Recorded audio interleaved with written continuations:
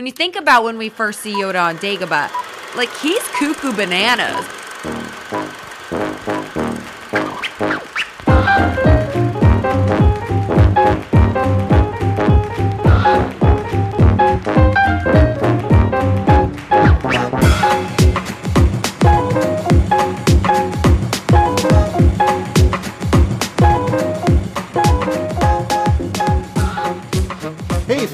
Welcome back to another episode of Movie Rampage. This is episode number 6, and we are recording this on January 31st, 2018. This is our first episode of the new year, and it also happens to be Eric's birthday, so if you listen to this, and of course it'll be, belated, but be sure to wish Eric a happy birthday.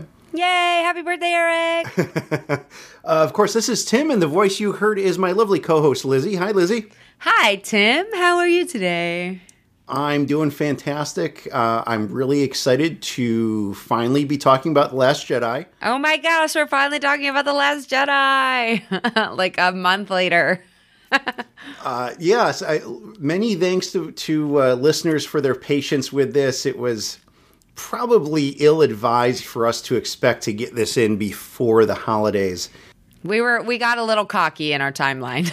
Yeah. With the holiday craziness, and I was getting some work done before the holidays. You were trying to get stuff done before the holidays. I had a surgery. Then we had the holidays, and like 2 days after Christmas, you went to Paris for a week. I did. My wife and I got the flu, and it just everything just kind of kept on going. And then once we all got back and better, we was just kind of having a hard time coordinating our schedules. Yes, but here we are. We finally made it. We are. Maybe partly is that we really needed time to disseminate our feelings and our thoughts about this movie. Maybe that had something to do with it. Well, and that's what I'm hoping, because I think at this point there's probably going to be some listeners who are going to say, look, we're 7 weeks since The Last Jedi came out in theaters. I've heard countless reviews, including hopefully Random Chatter's review. We did a hostful about a week and a half ago we did it as an Echo-based feature, and we had people, all of our hosts from across the network, talking about it. It was a lot of chatting. It was, and it was lovely. Of course, the thing with that was we had 7 or 8 people on there, and so people didn't really get to dive into a lot of thoughts simply because of the timeliness of it all. It was a sprinkling of thoughts rather than a delving into. Yeah, and it was kind of a rapid-fire thing. It's like I had 5 questions, and I wanted to make sure everyone got a chance at answering those questions. And it was a sprinkling, and it was one right after the other. So we've, Liz and I have had some time to... We had some participation in that. We've had some time to think about our own thoughts. We've had some time to consider other people's thoughts.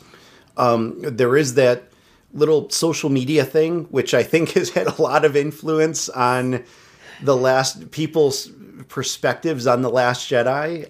I mean, people are so restrained. It's hard to get a feeling from them of what they think and feel about it. Like, they're just so quiet and kind, and like they use nice words at each other. It's like weird. Oh yeah. I mean, everyone's been really nice. People have been so nice to Rian Johnson and congratulating him on a great film that he wrote and directed. And yeah, so nice that they some douche nozzle cut out all the women in the film and made a 45-minute cut of just the dudes. That's how nice they've been. What the hell is that? I mean, exactly. As you can tell, we're being sarcastic. People ain't been nice. First of all, the term douche nozzle is absolutely appropriate. Right? It's the perfect word. For the people who did that. And second of all, and I didn't see it. I mean, I refuse. Heard that this thing existed. But if it was anywhere, I would hope that like Lucasfilm gave an immediate cease and desist order on putting their content out. Yeah. Because not only was obviously the premise of that inappropriate, but hell, the movie's still in theaters. It's disgusting. You just can't do that with other people's property. So, and regardless of how you feel about the diversity or the inclusion of more women, you cut Princess Leia out of Star Wars? Yeah. Plus, how did they get the movie? Oh, well, it was clearly a pirated version of the movie, also illegal. Yes, good point. There's just so many things wrong with what these asshats did. Ooh, I hear we're keeping Guantanamo open. Perhaps we can use it for some good. We could. There's bed space. Douche nozzles get to go to Guantanamo. Yes. Yeah, there's a douche nozzle wing at Gitmo. And, we don't play around here on Movie Rampage. So we're going to talk Last Jedi. Obviously, our usual spoiler warning applies. I'm not going to go into it. If you want to hear it, you can go to past episodes. Basically, we're blowing it up. So if you haven't seen the movie, run away. That's all you need to know. We're going to talk about everything, the things we liked, the things we didn't like, all that good stuff. So as usual, we kind of cover ratings real quick. And so this movie, since it's been out for 7 weeks, I think we're pretty solid where in terms of where the ratings are going to sit for the better or the worse of it, because, of course, it's real interesting. We look at Rotten Tomatoes, 91% from the critics.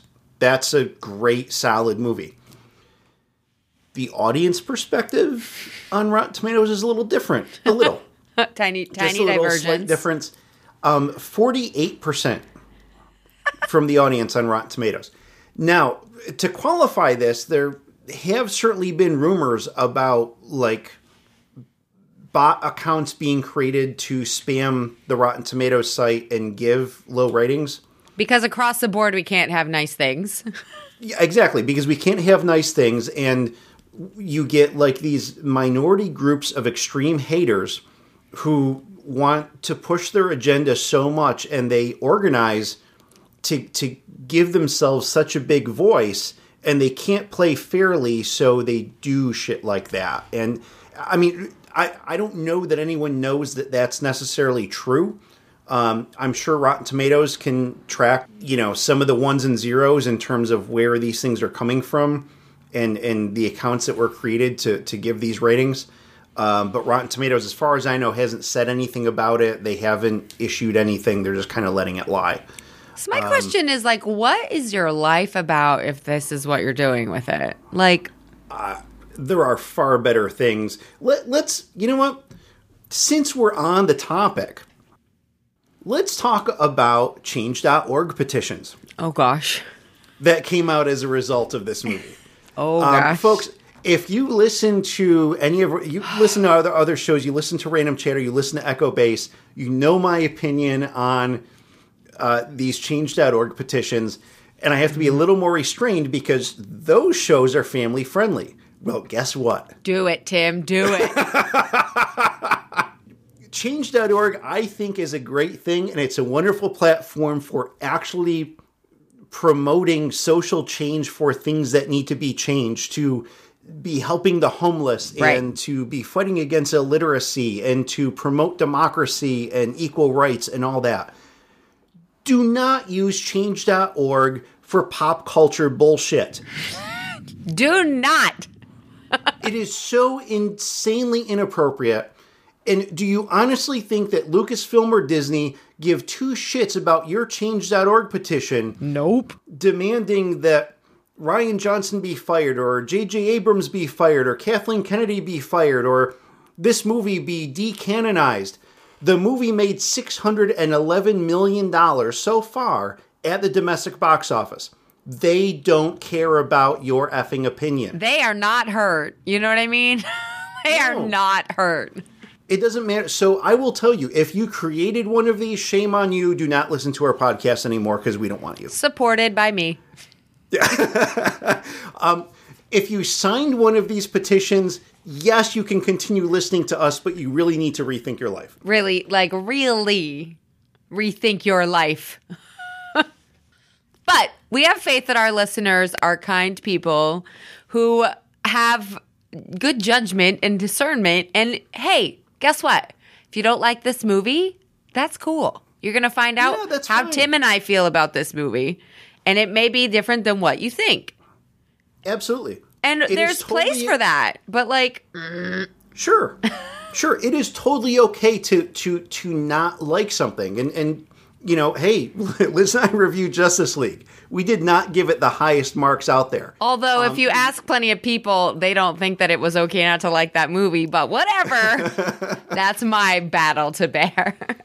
Well, and the interesting thing was that in actually having some good, meaningful dialogue with some people, they thought that even though they may have disagreed with our take on Justice League, that we were still fair in our assessment of it. Yeah. And that's what I appreciate. We can have disagreement, but at least be fair about things. I'm not a big fan of Zack Snyder, but I'm not about to sign a petition or create a petition to get him, fired from life. Like, that's extreme. Exactly. I hope he is prospering and doing well and has a job. Like, come on now. Yeah. So let's see. And the other big difference here that we saw, so the Rotten Tomatoes, again, the audience score 48%. IMDb, which is an audience-driven score, gave it a 7.5 out of 10, so a 75%. That's a big difference for audiences, and I think if there was some kind of unscrupulous activity going on, I think it was pretty clearly focused on Rotten Tomatoes, because a lot of people look at that. So. All that to say that this is exhausting. Sometimes being a fan of something is exhausting. It is, and I think with this film, we really got to see kind of the dark underbelly of the Star Wars fandom. Oh, it exists. There was a lot of stuff on social media that disappointed me. There's a lot of stuff that pissed me off. There's a lot of things that there were some accounts that I unfollowed. There were a handful that I blocked. I did pontificate at a few, but it was really more out of my own frustration. I knew I probably wasn't going to be able to make meaningful change with people. But, when someone's out there, tweeting and actually, adding Rian Johnson and saying, "You're a horrible person, I hope you die." It's like, dude, it's a movie. Right. And that is an actual real person. Don't do that. There's laws, but there's also a code of freaking ethics in this world. Don't do that. Right. And also, I think we have to talk about, in respect to that, how Star Wars particularly, because I don't think any other fandom is quite as harsh or quite as passionate. I think there are a lot of fandoms out there that are both of those things, but I think Star Wars is like this other level. And I think partly it is this devotion to nostalgia, to what it meant for us as kids, for how we grew up with it, whether you're a prequel kid or whether you're an OG trilogy kid. There's something about it that really touches our lives. And that's an amazing thing for it to affect us to that level. We have to remember that it is fantasy and that it is not real. Yeah. And that it's story and it's art and it's creation. And I think that, look at the hate that George Lucas got after the prequels, or the fact that Jake Lloyd can't come out of hiding.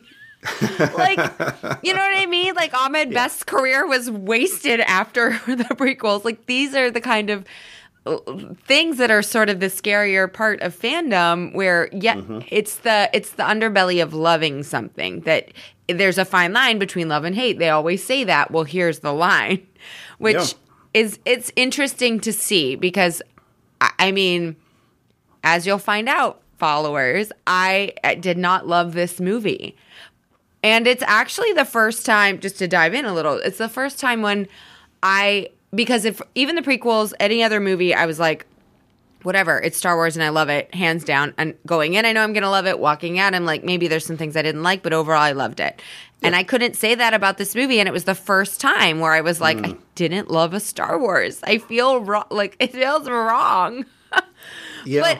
But I also was, there are things that I can say that were great about it, and I can have perspective, and that's just like, I want that for everybody. Obviously, that's a pie in the sky sort of dream of the world, but it's just interesting of how close the line is between love and hate, and how passion can really step over the line into anger and trolling, and that's sort of the dark part of social media too. But I had so many good conversations, and that's the part that is awesome about social media, and about how we have such a connection with people that we may never meet in life. Hello, you and I, we would never have met if it wasn't for social media. And so that's a really cool thing. And I feel like we need to remember, that it's a beautiful world.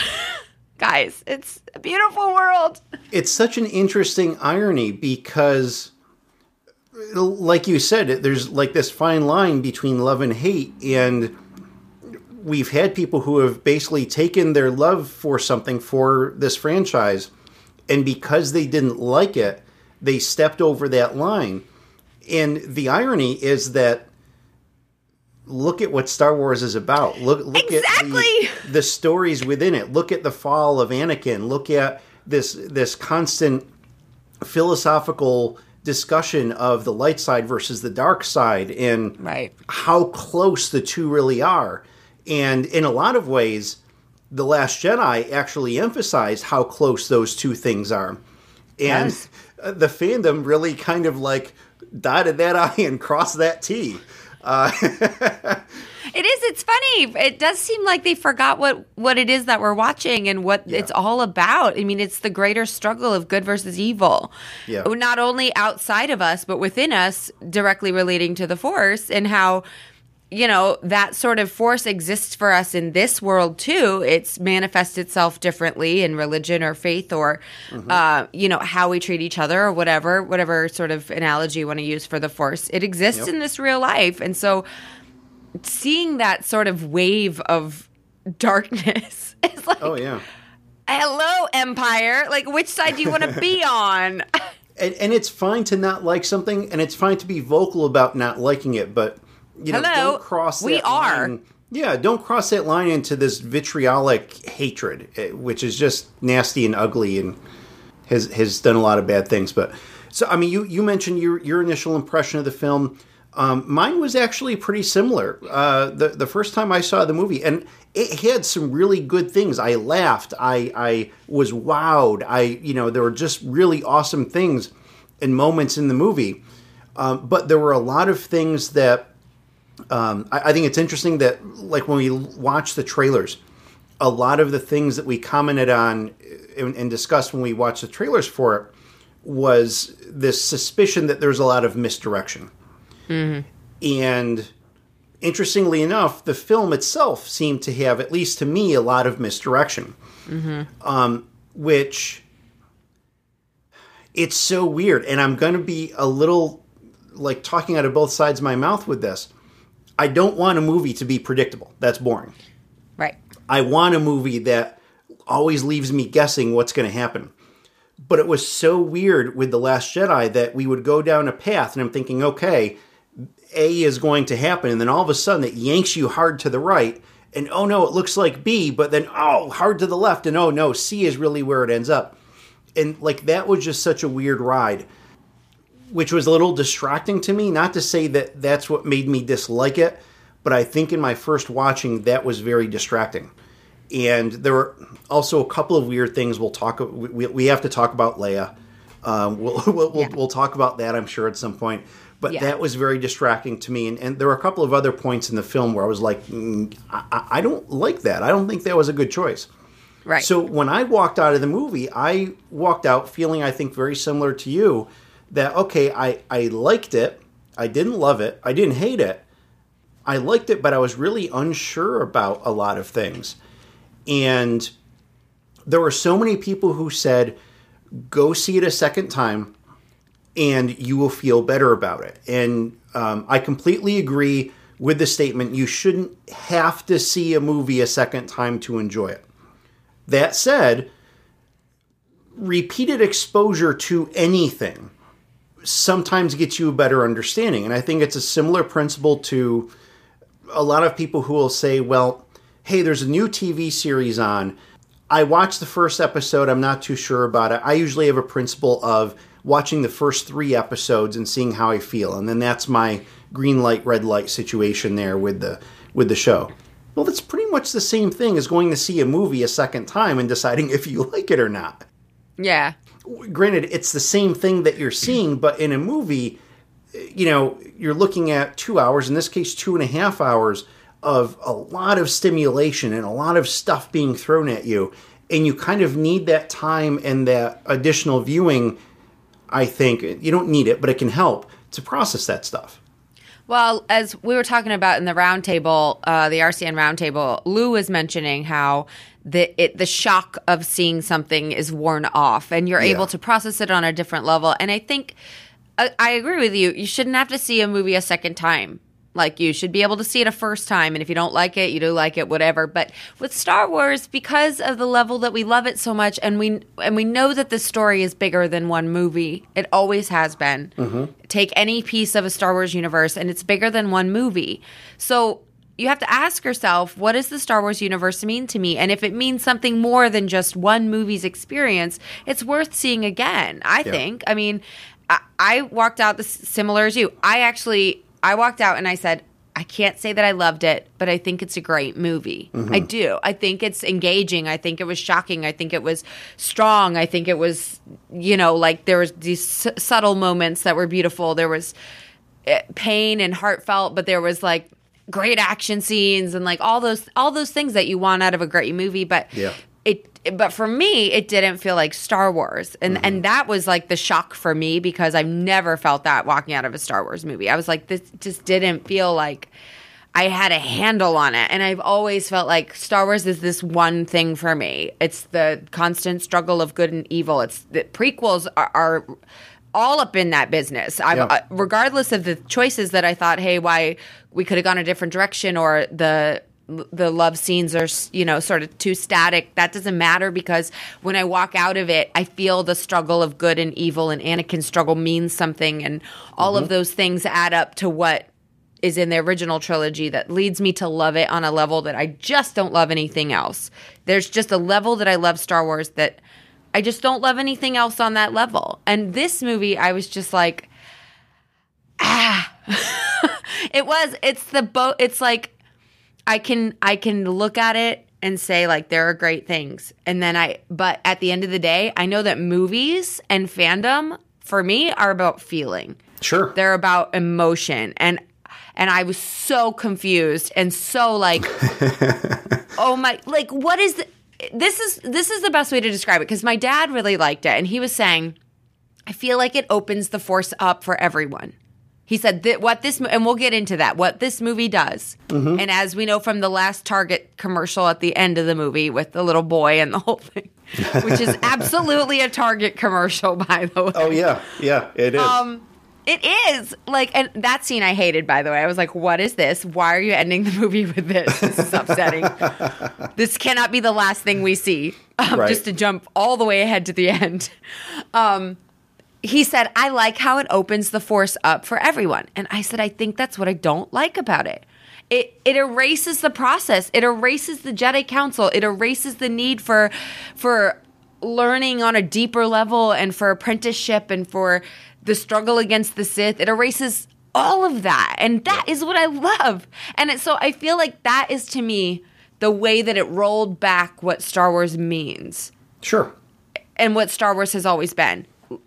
If you can buy into that, into the new vision of what Star Wars is, it's more diverse. It's open for everybody. That's a beautiful, beautiful vision. Mm-hmm. And I want the diversity, and I want the openness. But I think the thing of the Force itself just being sort of like thrown up into the world and like just landing on whoever, and then all of a sudden we all have the Force. I was just like, that drives me crazy, because it's against everything we know.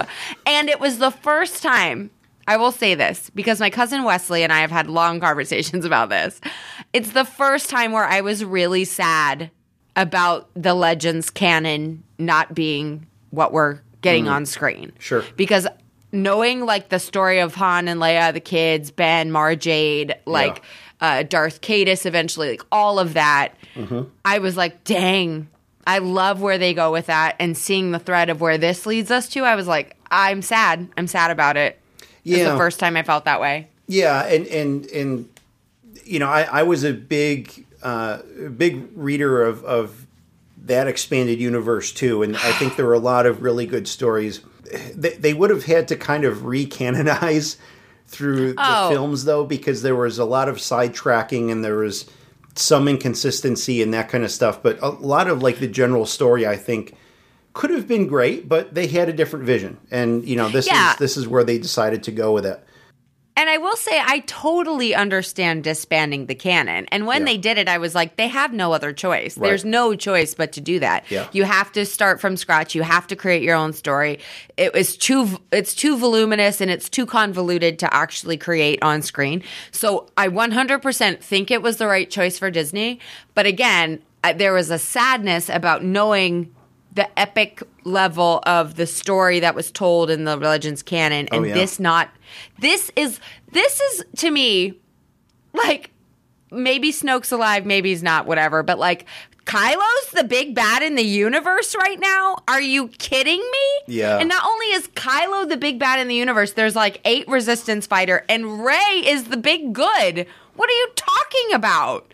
Like, that can't be what this is.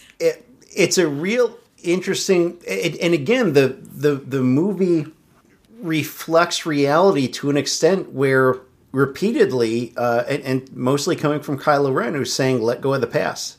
Let go of what you know, and that just makes for this. I mean, there is a shift in what Star Wars was to what it is now, and what potentially it will be. And it's an evolution, and I think some people are kind of, they're getting off at the station. They're like, hey, I'm out. This is, these other episodes of the franchise are what I like. I don't like this one, and that's fine. You if you don't like where this direction is going, I mean, I get it. There's kind of a sense of loss because you have this anticipation that there would be more of the original trilogy or the prequel trilogy or whatever it is that you liked about Star Wars. But there's a lot of people who aren't in agreement with where this is going, and they get off the train, and that's it. But the stuff that they loved is still there. This doesn't change it. I think something that makes this more difficult for fans, I'm not defending like being a jackass about what I think there's a difference. I'm disappointed. I feel like maybe I'm not angry by any means. I'm not like, damn it, why didn't you make the exact movie from my brain? Right. Why didn't you get in my brain and make what I want to see? Like, whatever. That's an unrealistic goal. Like, come on. But I think it makes it harder for fans because Luke, Leia, and Han are in these movies. Whereas with the prequels, it's tied to what we know. It expands on what we know, and yet it's 100% lives in its own little bubble away from that, and it connected but separate. Yeah. Different but the same, And this is like all tied up in because of Luke being on screen and Leia having a part and Han and his death and the whole thing and the kids and whatever. And I think that makes it harder for people because it's more closely related to the original trilogy somehow because of that. Yeah. And that is untouchable for a lot of people. Sure. In the like little precious little bubble of Star Wars that like sits on the shelf and never gets touched. And this is like rebooting a TV show territory. It's like we recast and we are going in our own direction, and it's like great if you like the old thing, but this is the new thing, and that's real tough for people. And I mean, I think it's tough for you and I too, but we're discerning enough to say like, okay, there are still good things. Yeah. Which go us. And, with the prequels, you knew the destination. You didn't necessarily know the journey, but you knew the destination. Here, you're right. You don't know the journey. You don't know the destination. They're basically tearing apart a lot of the things that you know and love. And killing off our favorites as you go along. Yeah. So Han is gone. Luke is gone. Leia has to go. I mean, there's no other option. In some way, shape, or form, she's got to go. Sadly. There still are some people holding out that, maybe they'll recast. No. No, they're not I really going don't to. think that's going to happen. Leia's gone. So our 3 heroes from the original trilogy, that's it. It's over. Their time is gone. We will probably see Luke come back as a Force ghost to either mentor Rey or to harass Kylo. He pretty much promised that he was going to come back and harass Kylo. But I mean, really, that's it. This is an entirely new slate of heroes.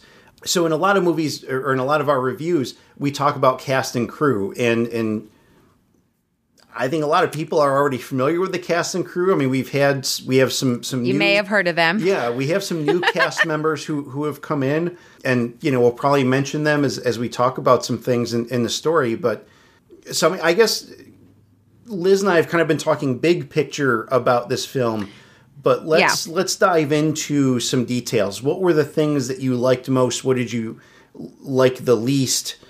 To talk to me about more about the movie in some detail. Okay. Well, I have been reading I actually have, fun fact, friends, if you want to come talk Star Wars on a book club level, I have a Star Wars book club on Goodreads. We are currently reading through the Disney canon. Mm-hmm. We started with the episode 1 novelization and have been working our way through. We are currently at Aftermath Life Debt, which is the second Chuck Wendig book after Return of the Jedi. So that's where we are in the timeline currently. Mm-hmm. So reading through has been really helpful to sort of like build up momentum, to sort of allow for us. We have very, very good conversations over there. Like the conversations are kind and they are respectful. They are long-winded and they are detailed, but they are like, yeah, I didn't like it or I'm disappointed. Here's why, and so if you're looking for a place for something like that, Goodreads, come on over there. We talk Star Wars and it's great. And we are reading Life Debt. We're about to go into the third Aftermath book, which is Empire's End, I think, which is the close of that trilogy. So we are starting that in February. Come on over. But with that being said, I've been delving into the history of it because, again, I loved Legends. I love novelizations. I love the story behind the story that supports it. So one of my favorite things, and I didn't realize it till we were podcasting after the movie because I had read it so long ago, but was Admiral Holdo, played by Laura Dern. Mm-hmm. She is in the Leia novelization and has grown up with Leia. And I don't know why I didn't put those two things together, but like that made me so happy. You saw my face when how happy was I? Oh yeah. It actually made me go back after the movie, and because I had read the Leia novel, it made me go back. I didn't reread it, but I kind of flipped through some parts that had Holdo involved in them just to kind of refresh my memory of, hey, this is where she came from. And it's just for as kind of stoic as Laura Dern played the character, you could also tell that there was some restraint there as this character of Holdo is now grown up. And from being when she was younger, this very flighty, kind of go with the flow kind of person who had her own current in life. Well, and the thread of her relationship with Leia too, I just loved that. Yeah. I love that they put that in there, and that made the end of the movie that much more meaningful. Or not the end, the end of the second act that much more meaningful. Yeah, although I am really sad that they brought her in just to get rid of her. And I think, and this is what I said in, I think, our dissemination right after the film on Random Chatter, but if they had known that Carrie Fisher was going to die, and obviously they had no idea of what they would have to deal with her passing, with what that would mean to the movie, but if they had known on any level, then I feel like Carrie would have been the one to sacrifice herself. Leia would have sacrificed herself in the hyperspace cut through of the ship, and Holdo would have continued on with the resistance, which is, I'm sort of sad that didn't happen, knowing what we know now and sort of the conundrum it puts us in with where does Carrie fit in. But anyways, I loved her characterization. There's been a lot of chat on Twitter about Poe versus Holdo, and why didn't Holdo tell Poe, and blah, blah, blah, blah, blah, blah, blah. And you can argue about leadership and politics all you want, but if Poe had not been telling Laura or Holdo anything, no one would have questioned it. And they questioned it because she's a female, and that is why. That's she didn't I don't know. Owe him shit. No, and in fact, he caused lots of trouble, and he had reason not to tell him. Yeah, absolutely. It's the and just something that kind of dovetails into this a little bit is the most recent episode of Echo Base, which we'll post tomorrow, so it'll be out before we post this episode of Movie Rampage. We had a guest on Echo Base, Tom Harper. He is an Army captain. He's actually a JAG attorney. And so we got a lot of his insight on some matters of military protocol and, hey, what would happen in real life had someone defied a direct order which resulted in the death of, a large number of your own compatriots and that kind of stuff. The death of the fleet. Yeah. And Tom's responses were pretty much as we would expect. For Poe to get demoted by Leia is the only reason why he wasn't basically kicked out is that there's no time for a court-martial, and he's one of the last surviving people that the Resistance has. That's the only reason. They don't have a lot to work with. Yeah, that's the only reason why he was still there was for that, and Leia still had some respect for him as a pilot and for what his capabilities were. But I think in better times, whether she respects him or not, he would have been out for an act like that. Yeah. So the slap and the demotion were really the best case scenario for him, that he would have gotten it. And certainly Holdo did not owe him squat. Right. There's a lot of people who will say, oh, well, for morale, blah, blah. No. No, as a leader, you have to make those hard choices, and that includes the beloved Poe, roguish hero. Yeah. And I think what I like about that whole thing is that he's sort of our Han Solo. I mean, he's not. Finn is our Han Solo. He's more of our Leia, but he's got that roguish thing, and which has always been put on a pedestal. And I sort of love that this tears that down in a way and says, like, no, the cause is greater than one person, as we know from plenty of movies. Yeah. And, it's got it. But all that to say that Holdo really was one of my favorite parts. I love her sacrifice. I love that scene with the hyperspace jump through the other ship. Like, that was just incredible. That was so powerful. Took my breath away. And it was one of those things sitting there like, wow, why didn't I think of that before? Right. Why did no one think of this before? And there's a lot of reasons for that, but that was. I felt that in my heart. Yeah. Like I felt that. I mean, that's an act of desperation of formally the Resistance, but essentially a rebellion that has collapsed. And when you think about it, when you look at the events from the end of The Force Awakens, as far as we know, the New Republic doesn't exist anymore. Right. I mean, there were several planets, including their capital planet, which were destroyed by Death Star number 3. And, the Resistance is it in terms of the military. And all we had of the Resistance was those remnants of a fleet that were being harassed and chased by the First Order through the entire movie. And, what's essentially the slowest space chase ever. But that had a point. They had a point to it. So yeah. So she was one of my favorites, characterization wise, her story, like all of that. I really loved her.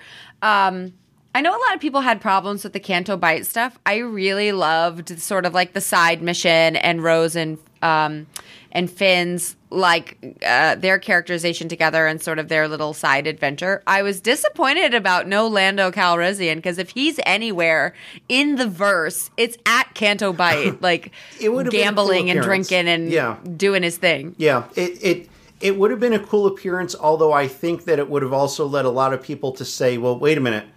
When we left him at the end of Return of the Jedi, he was essentially part of the rebellion. And did he just abandon everything and go back to being a gambler? That's kind of shallow.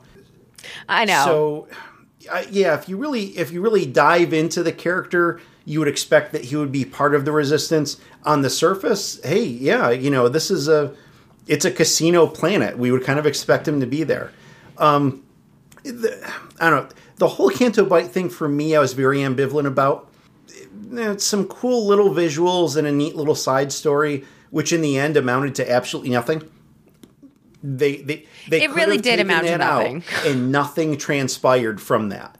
I read an article that said it was originally supposed to be Poe and Finn who went on the side mission, and then when they added Rose as a character, who I loved and was very happy to see incorporated in the Star Wars universe, not only for more diversity as far as women and Asian character representation, but just who she was in the, sort of like the hope. She was the hope of the rebellion.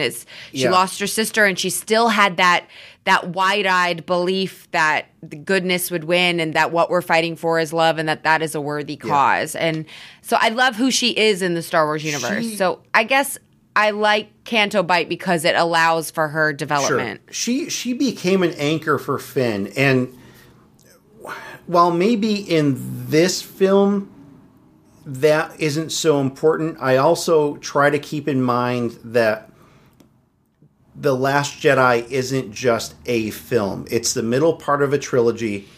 There is a bigger story that's being told here. And I'm hopeful that the anchoring of Finn will mean something in the next movie. And, the only thing that has me unsure about that is that we've heard repeatedly from a lot of folks like Rian Johnson and J.J. Abrams and other folks saying, there really isn't like a trilogy script. It doesn't exist. I don't like that at all. JJ did The Force Awakens. Ryan came in and picked up where that left off and did his own story, and then said, "Peace out, JJ. The rest is yours. Good luck closing this out." Well, and it was supposed to be Colin Trevorrow, but he stepped away from the project. Right. So it was even going to be a different director's vision on top of the other two directors' visions, but now we're going back to JJ. This is one of my going back to the overall the greater picture of Star Wars beef, is that say what you want about George, but the man was a visionary, and he had this beautiful picture of all three trilogies, of what he wanted, of how they fit in together. It was a concert and a symphony and a dance of things. Yeah. Places were clusters, what I mean? Cluster trucks. Places weren't completely glossy and worked out. But overall, I want to crawl in his brain and live there because it's beautiful. It's like J.K. Rowling and him and, Steven Spielberg and these visionary people who have these other worlds living in their brains. Yep. And I feel like now it's like someone was like, let's let the fanboys write fan fiction about Star Wars. And that's what we're making. And so that, I think, is where the crux of the disappointment for me is that, it's not this epic, it all ties in and it all makes sense and it's all beautiful and it's a symphony dance of magic that's happening. And it's like JJ and Colin, and well, not Colin anymore, but JJ and Ryan and Gareth Edwards for Rogue One, which I loved, but again, still felt like a fanboy's love letter to Star Wars, is sort of like, this is harsh maybe, but the dumbing down of Star Wars. It's taking it down. Again, getting back to the things we liked though. But do you feel that way too? I don't know if a lot of people feel that way, and that's the crux of the disappointment. I do. And obviously Lucas took a lot of criticism, particularly after the prequels, and no one is perfect, but Star Wars was his creation, and you're right, he had this bit broader vision for it, and even though to an extent there may not have been a perfect screenplay, but there was at least an idea, and it's a little, well, it's more than a little disconcerting that there's not a piece of paper somewhere that had, for this trilogy, okay, here are the major plot points.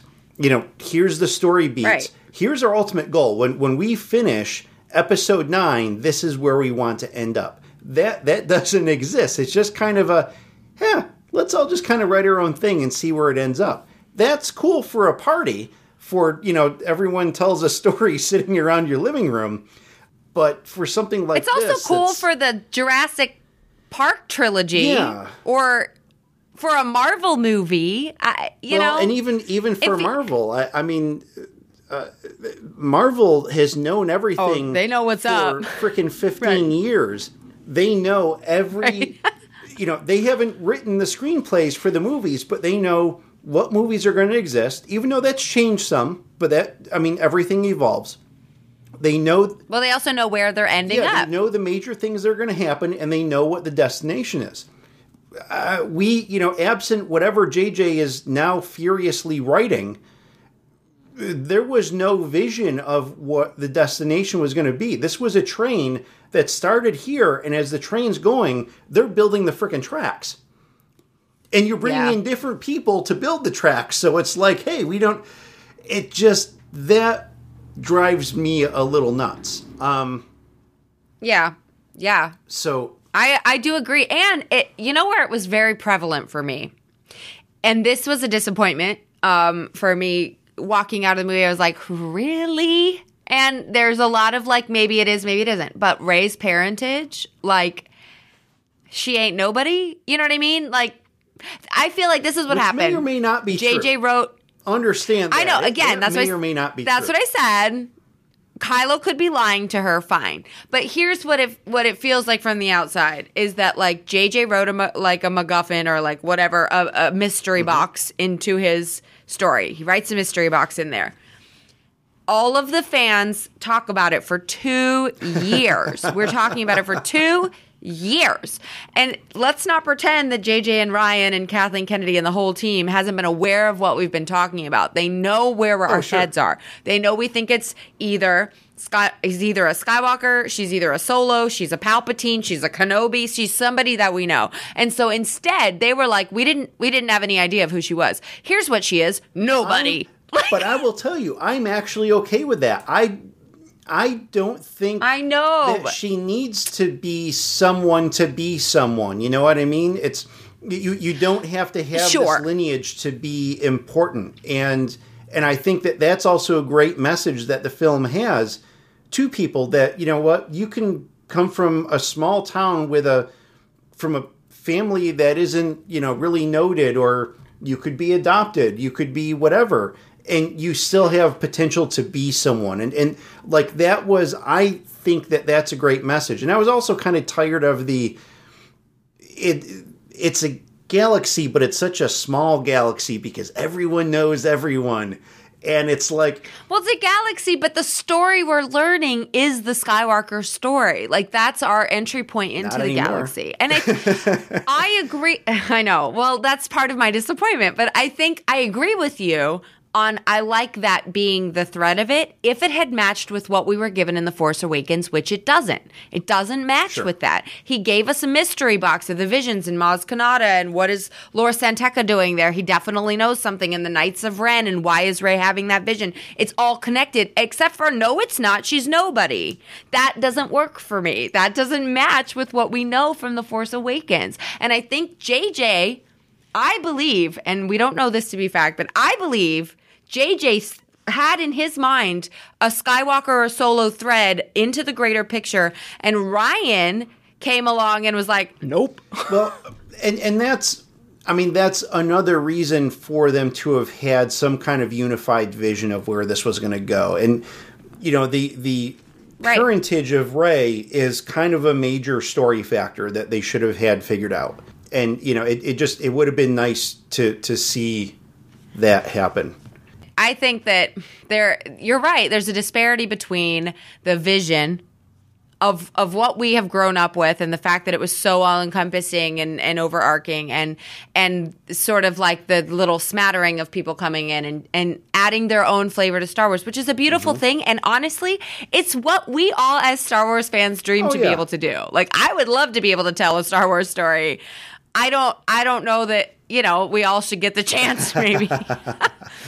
And I do love the symmetry of what it means for a Star Wars fanboy or girl to be able to come in and, having watched it as a kid, JJ, Gareth Edwards, Rian Johnson, Colin Trevorrow before he, left. I'm sure he felt the same way, and whatever the hiccups were between him creating his movie and him not being on the project anymore, he still got to exhibit all of those feelings of being excited and wanting to do it. So I think that we can all sympathize and feel for and be a little jealous of them getting to come in and having grown up with it the way we did and adding their story into the greater picture.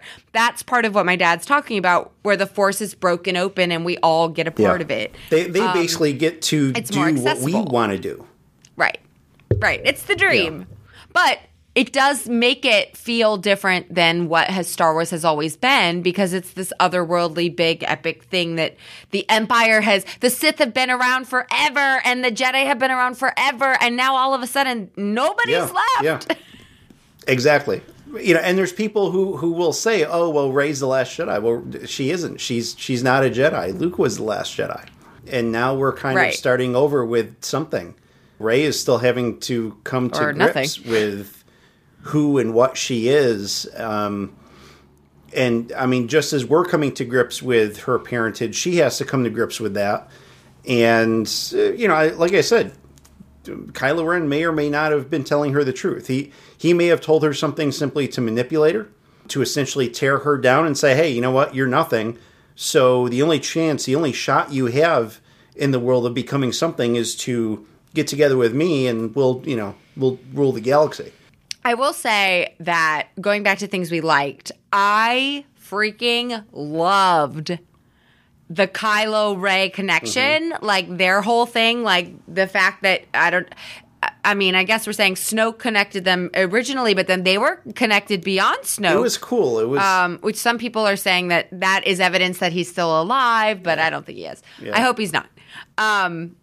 But I loved their Force connection. I also loved the battle when they finally joined forces against Snoke. That part was like, oh my gosh. I was like, this is what Star Wars is. Like, this is the moment. Yeah. This is like, it's coming together.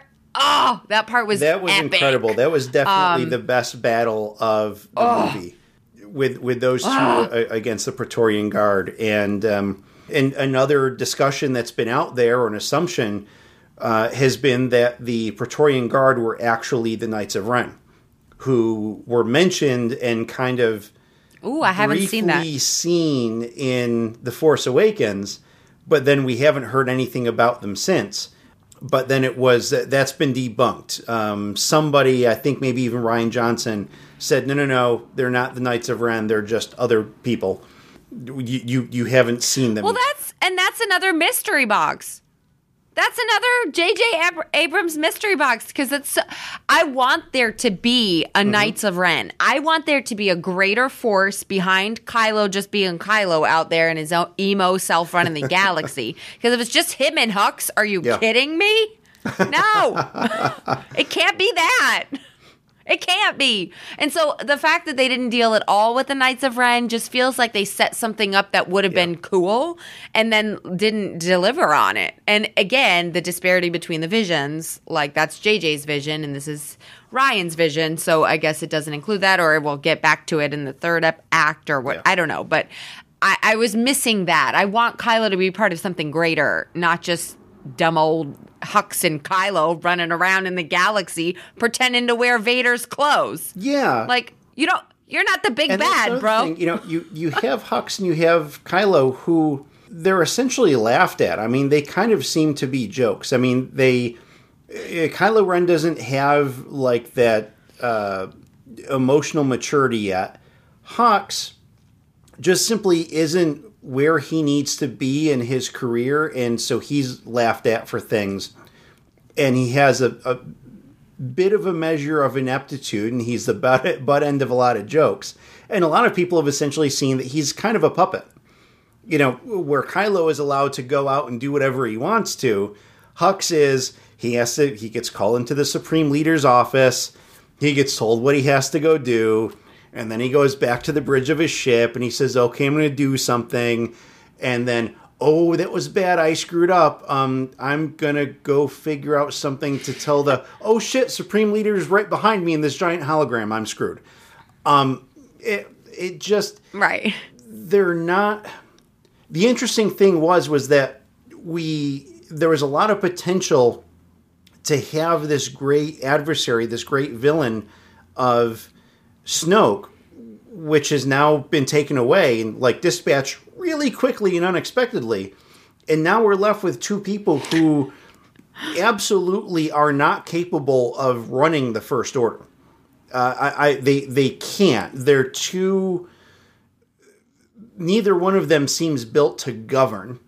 They're purely interested in just kind of the military thing, and really, in a way, I mean, they were in this competition for Snoke's attention, and now that Snoke is gone, really the only thing that has made Hux be the number 2 is because Kylo rages with the Force and would just decapitate him without a thought. Right. So, that's just it. There's just a lot of disorganization. And I'm not saying that to be critical of the movie. I'm saying that looking at the organization that was developed, and it's like, wow, this is really dysfunctional. I wonder how they're going to handle that. I do also, though, feel like they're a bit of like a poor man's Tarkin and Vader. You know what I mean? Like they're setting it up. That's exactly the relationship Tarkin and Vader have. And if you read the expanded universe, there's the book Tarkin, there's Lords of the Sith. That's the relationship that they have. They have this fighting between each other for Palpatine's good graces and sort of manipulating each other along the way in order to get a leg up in this greater infrastructure of evil. And I think that it's disappointing to see Kylo and Hux being left with the reins in the lack of Snoke, who was the overarching supreme leader. And now, like, I found it interesting, the sort of like brother fighting brother dynamic, that because they're younger, that Vader and Tarkin didn't necessarily have, because they genuinely hated each other. Yeah. And there was an added level of Anakin knowing Tarkin on a Anakin level, which was interesting, that obviously they don't have to deal with here. But I do feel like they're poor man's version. And you're right. It's very much kind of a brother fighting brother thing, because it's like, they had to keep going to Dad and they would get in trouble and this guy would break stuff. Well, it's petulant. They're petulant. Yeah. So that was a big challenge. And I think it leaves us wondering where that sits. But also very similarly, I mean, we kind of didn't know where things sat at the end of The Force Awakens, because the giant Death Star thing got destroyed, and the First Order was in a measure of disarray after that. But we still knew that we had Snoke. Yeah, and Snoke was still kind of we still had a big bad. Snoke was the big bad. He was still the brains behind this, and seemingly a puppet master, which we don't really have now. Right, now we just have the puppets. Like, what? Which is good, because there's only about 8 Resistance fighters left, so... And that's interesting, because there is kind of a balance, even though the First Order still has a lot more resources. But they're in a serious measure of disarray. And, the Resistance, which has really kind of come full circle to be the rebellion. And I saw so many... Yeah. Particularly in the third act, I saw so many similarities to Rebels, where like, hey, this is the beginning or kind of a reboot of a rebellion. And I don't mean it in the negative film connotation of reboot. I mean, in universe, it's like, we had this thing that failed. We kind of need to grab what we can and start over. And there's really interesting parallels between where they are now in the movies and where the Rebels animated series was early on, kind of at that fledgling part of a rebellion, and where they've built it. And we know obviously the Resistance has to build. We know that there are planets who were at least passively part of the Resistance, and I think those now need to be discovered and groomed and figured out and brought into the fold. There's a lot for JJ to accomplish in one movie. I mean, all that has to get taken care of. Leia's disposition needs to get taken care of. There's a lot of things. One thing in the movie that I liked a lot was the whole interaction between Rey and Luke. Oh, me too. I liked it. Was not fast-paced. It was not actiony. It was slow. It wasn't rushed. No, it wasn't rushed. And it was because Luke was so indignant. And he just dug in his heels and he's like, no, I'm not going to participate in whatever bullshit you have going on in the universe. That's your thing. I'm here for a reason. Leave me alone. Go away. And he just went about his daily life of surviving and living on the island, and he did his thing, and he wasn't about to be bothered by Rey until really the things that Rey was doing piqued his curiosity. And he realized, okay, she's a Force user to some extent, but she's raw, she's untrained, but she can feel things, she can sense things. She doesn't know where she sits in the Force. I don't really know where she sits in the Force. She likes my lightsaber and she breaks things with it. And it seems that she's here as this messenger for my sister just as much as she's here for herself. Because she for as much as she's saying that the Resistance needs me, she also needs me. And it was really interesting. And, you know, he didn't train her. He had a couple of sessions with her. But he wasn't training her. He was testing her. He was trying to see who she was and where she resided within the Force. And she clearly is really powerful. And that scared him. He said as much. So it's going to be interesting to see Rey's path and how she gets developed as a Jedi. And I won't be satisfied if she just like, hey, I have powers and I just figured out how to use them. That's bullshit. I'm not going to be sold on it. I mean, she already did that. She already done that. To some extent, but in Force Awakens. Yeah. And I love the irony of, you know, Luke saying it's not about moving rocks. And of course, that was her big epic moment at the end of the film to rescue what was left of the Resistance was by moving rocks. And I love that. I thought that was, I love that subtlety of it. And to show that it's not about moving rocks, but by God, it is. And yeah, that's a good point. So I don't know how she's going to get trained, how she's going to develop. She has to some extent. She doesn't have to become a master, but she has to be functional with her ability. And I don't think she's quite there yet. She's still figuring things out. Yeah, I agree. I mean, I agree with you in the whole. I think anybody who was worried about can Mark Hamill come back and do this after being he hasn't really done that much acting outside of voice acting, which he's been in the game forever. But physical acting, he hasn't. He's done some cameos. He's done some small character work here and there. But as far as like re-inhabiting a character he did how many years ago, you know, like that, I think people were like, yeah, we all want to see him, but also, you know, blew it out of the water. He was also so stoic with the character, but he also had his own. He went obviously through an emotional journey, and I think a journey of maturity as well, because you could still see little hints of the whiny farm boy in him every once in a while. But then he would break out of that and become the Jedi Master without being a Jedi Master. It was, you know, the age and the wisdom would show. And for as much as he did not want to use the Force, he dreaded that because he knew that was just this path that he didn't want to go down. But it was around him, and the island had such a strong connection to the Force, he couldn't deny it.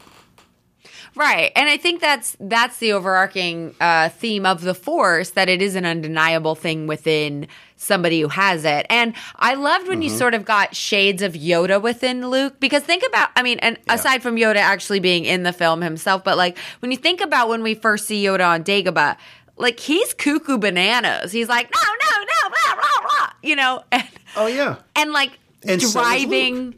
Yeah, and driving Luke away and saying, like, don't look here, testing him, seeing how deep do you want to go? How far down the rabbit hole do you want to go? I'm going to put you off as long as possible and make you think I'm crazy. And that was totally Luke with his milking the blue monster and drinking. And first of all, do we need to have nipples in this movie? Like, No. Star Wars doesn't need nipples. It's like nipples on the bat suit. Get rid of the nipples. Yeah. Enough of you and your nipples. Yeah. Like, we got Kylo nipples. We got blue monster nipples. Like, exactly. Both of those were completely unnecessary. If people are going to do edits of a movie, those are the things to strike out of the movie. Those things were a little unnecessary, but I for sure. I actually kind of get the moment of humor that came from, but it was like so cringeworthy. It was just like, oh, really? This is, oh. I think you could have gotten it with a lot of other ways. You know, I think you could have gotten it with him spearing the fish and jumping off the cliff and being kooky. And like, there's all kinds of ways. Like, it was creepy. And then he's like, it's like he's just sucking right from it almost. And he's like wiping his mouth and it's creepy. It was so creepy. And it didn't feel funny. It felt like, why? What was unfortunate was that Chewie didn't matter in the entire damn movie. I'm so sad about that. Yeah, I mean, he was... And the thing is, I mean, obviously... And it was a 2.5 hour long movie. They can't pay attention to everything, but man, it just seems that Chewie should have done more than playing with porgs. Well, he shouldn't have been with Rey. He should have been with Leia. There's no way he should have been on the island with Rey and Luke. Either to not play a part and to be sidelined when he is a fighter, and he would have been by Leia's side. I don't care if the Millennium Falcon's what was taken there. He would have been by Leia's side. He would have continued the life debt that he owed and paid off to Han and continued on with Han. He would have been by Leia's side. That is where he would have been. Yeah. And the fact that he got relegated to this, like, making eyes at porgs. Are you kidding me? Like, first of all, he would have eaten that porg. I don't care. He would have eaten it. The one thing kind of still in that setting of being on Ahch-To and speaking of the Millennium Falcon, probably the thing in the entire movie that made me actually tear up was when Luke was on the Falcon and he came across R2. And that was like... Because Luke and R2 they're there. I mean, they're this little droid which shouldn't have emotion for anything loves Luke. And he was always there for Luke, and they were like constant companions. And you know, to me, Star Wars is the journey of the droids, or a story that's being told by the droids. And so, you know, bringing them in, 3PO didn't have much at all in the movie. I mean, the only real thing there was when Luke winked at him, which later on, which I thought was kind of neat on Crate. And R2 didn't have much in the film either, but this moment that they had, and the attempt that R2 had of trying to bring Luke into the Resistance by showing the original Leia video of, you know, help us, Obi-Wan, you're our only hope. And I'm sitting there and my eyes are just welling up with tears. I'm like, oh my God, how can you say no to this? This little droid, you know, and I right now, seriously, my eyes are tearing up. Right, that was like one of the most, and it's just, it was just amazing. Like that moment, and going back to A New Hope, and it was so unexpected to me. And that is quite possibly the greatest thing that Rian Johnson wrote in that movie, was that 1.5-minute interaction. Well, those are the nostalgic pieces that we want so desperately to see. It's the lack of the reunion between Han and Luke that we'll never get. It's the never seeing the three of them together again on screen. Those are sort of like those little shades of that we get to have, you know, like Luke and Chewie having their, like, where's Han, and Luke having to, you know, have that realization through Chewie, which is the reason why he's on Ahch-To with them. That is the reason for him to be there. It doesn't make it great, but you know, that is the reason for him to be there, is for that interaction. Oh yeah, but those 5 seconds, and that was it. And it's like, it's so unfortunate that there really wasn't anything else. I mean, really, Chewie had no interest in like hanging out with Luke or figuring out what the hell Rey was doing, or he just and Luke didn't, no, I'm just going to hang out at the ship with the porgs. Luke didn't have questions for Chewie about everything that's been going on since he's been gone, because he knows. Yeah. Like, are you kidding? I don't know. Like, the other thing was, okay, what if Chewie had dropped Rey off on R2, went back, like told Luke, hey, Han's gone, like, let's have a moment. He sees R2, whatever. Goes back. Rey gets the X-Wing out of the water and takes the X-Wing back. Come on! You set it up for us. Why didn't you get it out of there? Exactly. What a great throwback to Empire Strikes Back that would have been. I mean, that would have been incredible. But it would have also served a necessary plot point. And I think that's kind of what everyone assumed when Luke showed up on Crait was, well, the Falcon wasn't there anymore, so he had to have resurrected his X-Wing, fired it up. Hey, luckily enough, it still works, and let's get over there. And so I think, with his first appearance, that's what we thought. And I love that whole. I loved everything Luke did on Crait. It was so awesome. And there was a big show of military might from the First Order, and Kylo is just so freaking emotionally distraught over anything that has to do with Luke, and he's like, yeah, just unload on the MFer. Oh!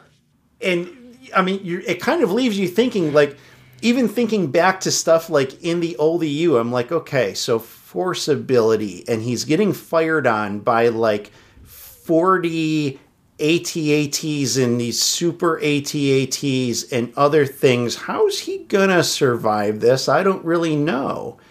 And then he was there and he brushes off his shoulder, which was just, this awesome little moment. And I didn't get it until Luke actually revealed it. Oh, but same. Then thinking back on it was okay. The camera kept going down to their feet. And, did Luke ever show any tracks in the sand or in the salt? And so the second time I watched the movie, I'm like hyper focused on the feet. I'm like, is Luke? No, Luke's not. And that's the whole reason why they kept panning down to show their feet. And I thought that was just a great moment. And I loved that he was toying with Kylo in that. And, Luke knew that this was going to tap him out. He knew that this would eventually be his death. But he knew it was a sacrifice.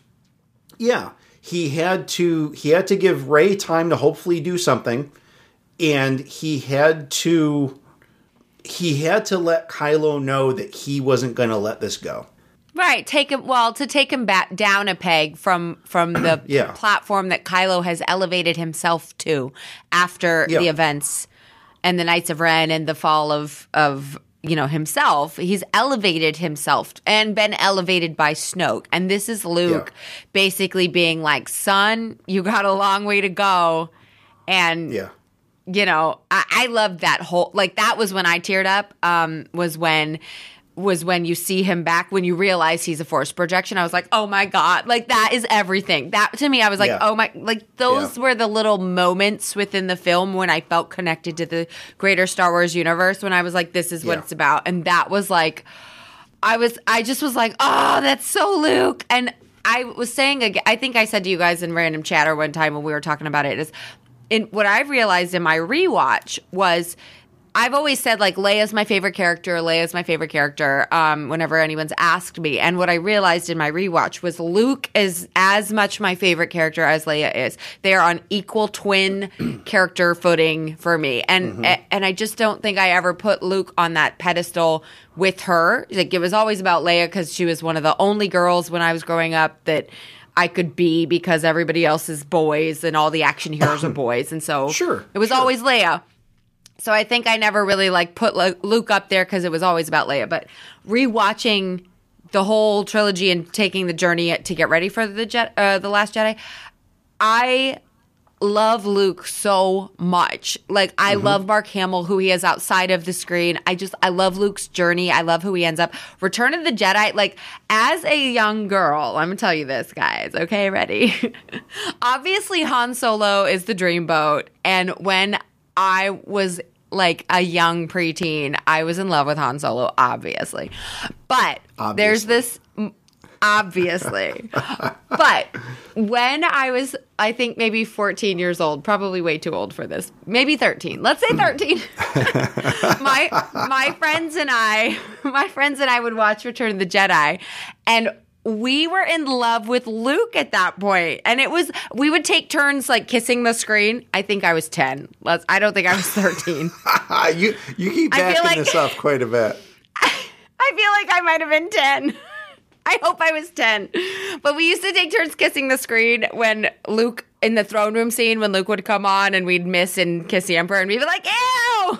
But I feel like it's a big switch to like go from liking Han to liking Luke because it's a more mature like progression. Han doesn't necessarily change who he is. He allows himself to become a general. He allows himself to fall in love, but he's still a cocky pilot at the core. Whereas Luke has completely changed and evolved and progressed. Yeah, quite a bit. Yeah, and he really comes into his own at the end of Empire, even though he makes the rash decision to save his friends, but quite honestly, his decision in Empire to go to Bespin and save his friends is kind of it reinforces the statement that Rose made when she prevented Finn from what I think would have been a foolish sacrifice. I don't think he could have destroyed this super mega cannon thing. No. And she said, it's not about whatever it was. It's not about destroying your enemies, but it's about, loving the people who we have. And there's a lot of people out there who say that it was a cheesy, sappy moment. If you think that's a cheesy, sappy moment, go back and watch the original trilogy. There's a lot of cheese and sap in those movies. So, it's this one of the things that gets me for the people who are so hypercritical of these new movies. Go back and watch the original trilogy and put yourself in the mindset of, if this were a new movie, would I like it? And they probably wouldn't. Oh, you're right. They probably would not. Wouldn't. Because they are, the stories and the effects for as revolutionary as the effects were at the time, and many of them still hold up. There's a lot of them that are still pretty cheesy. And so these folks who are so hypercritical of this certain effect in the movie, no, you got to check yourself, people. Check yourself and check your fandom, because if you're a big fan of what was produced in 1977 and you're so critical of what's going on now, you need a reality check. I do think we have to talk about the cheesiest moment of this movie, which was Leia Mary Poppinsing her ass through the stars. Like, I can't with that scene. I was so mad. I was so righteously angry at that scene. And it's not because Leia uses the Force, because she should, and she does, and she absolutely, that moment should be everything, is Leia, because, and this is partly where the detriment of having read the Legends canon is for me, is that knowing her journey with figuring out that Vader is her father and what that means for her and her connection to the Force is beautiful and strong and amazing and hard and heart-wrenching. And this was like, I was asleep and outside, and I magicked myself through the air in the dumbest effects in all of the Star Wars universe. Say what you want about Jar Jar, this is worse. The effects were pretty bad in that. And I was just, to be honest, I was waiting for the Leia death scene. They had to kill the character off. There's no more Carrie Fisher. They had to kill the character of Princess Leia off. I was waiting for that moment in the film. And when, Leia got sucked out into the vacuum of space, I came to peace with that. It was, okay, this is how she dies. And I was okay with that. And I think in post-production, they could have handled that. They didn't really. The rest of her story through the rest of the movie, I don't know, is completely necessary. It was nice for her and Luke to briefly meet, even though it really wasn't Luke. But that was still a nice little 5-second reunion for us to get. But it wasn't entirely necessary. And I think that that's where they should have ended Leia's story. Was in that explosion, sucked out into space, done. And I, too, was so distracted by what they did with her, and I was so frustrated with it that, seriously, in my first viewing, the next, 3 minutes of the movie completely escaped me because my brain was like, F this is ridiculous, what the hell are they doing?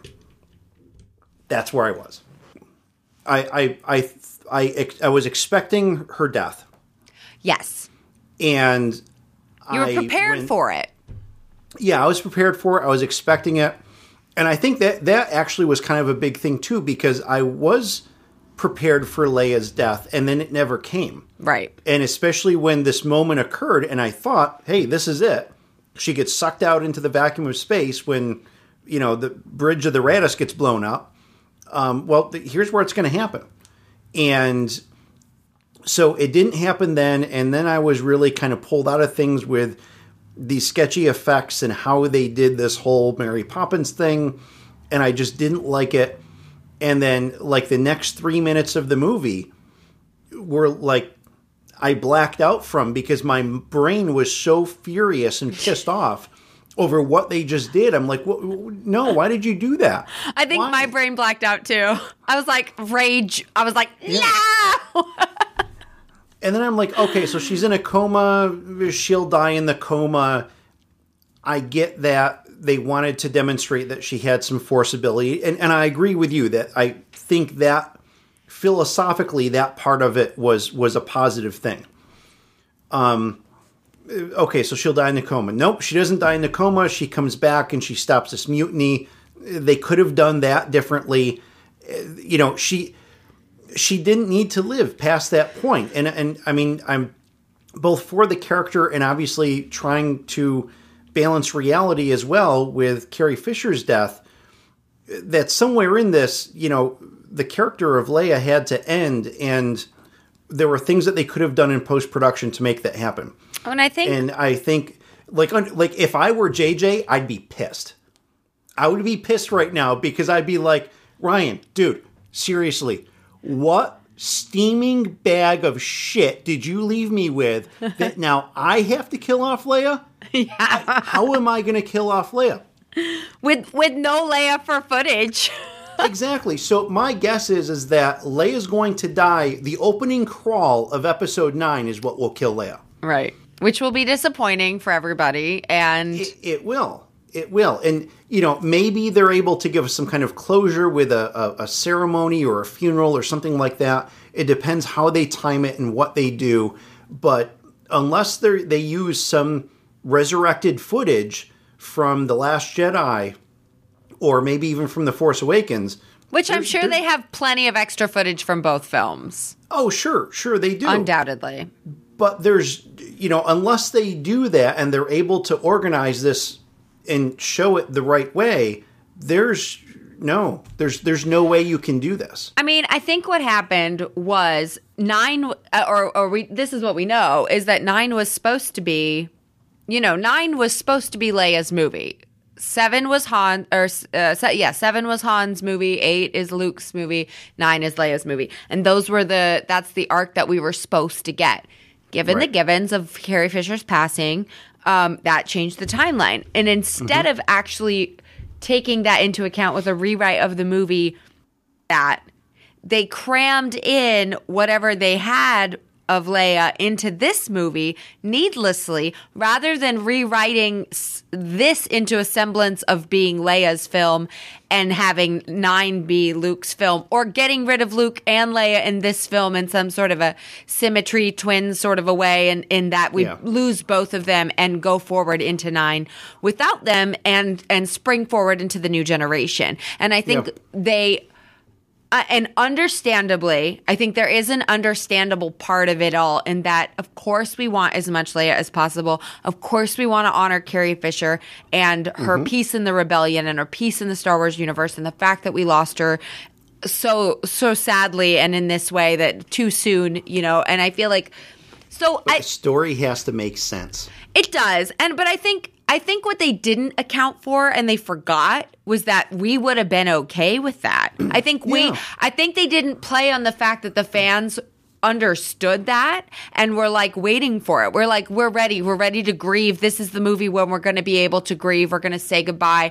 We've said goodbye to her in person, and culturally now we're going to get to say goodbye to the character that we love. And they didn't give that to us. And I think that's the part that is a detriment to what they've done with the character, in that they didn't allow that to happen, because now they have to half-ass it or cut it short or do whatever, scrawl it, or they're going to open on the funeral, or they're going to use footage, or if they had used the, sort of Rogue One her and did CGI, which they're not going to, but I mean, anything other than giving her the death that she should have gotten, which, again, I think should have been the hyperspace holdo, put her on there, let her go, or the coma, because that would have allowed, you could have had a force connection through the coma with Luke and gotten to say goodbye. You could have done all of that. And I think that they just, again, understandably, the team was not ready to say goodbye to her.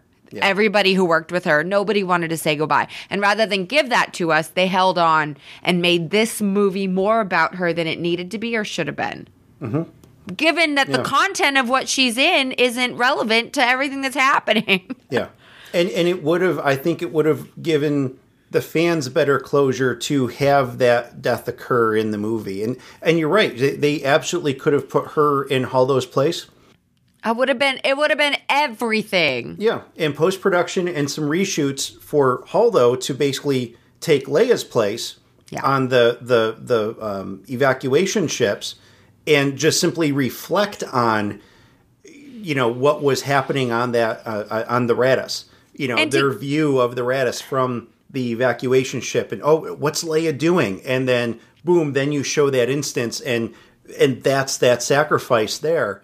And to give that sacrifice into Leia's hands for the rebellion that she helped build, and that's a lot of meaning. Right, the remnants of what she was instrumental in creating, and then to hand it off to her childhood friend who's been a part of her life forever, and given it to somebody who had great longevity, who has great chemistry with Poe and with great leadership ability. And now we have the whole of not only having no Holdo, but also having no Leia. I just feel like if they had a greater scope of what they were looking at, and again, to go back to the, where is the, penciled outline on a napkin from a session in the bar when you're thinking about Star Wars and the greater story that we're working with. I think if they had that conversation, and who knows how the conversations go. Maybe they had this exact conversation and they were like, nope, this is how we want to do it.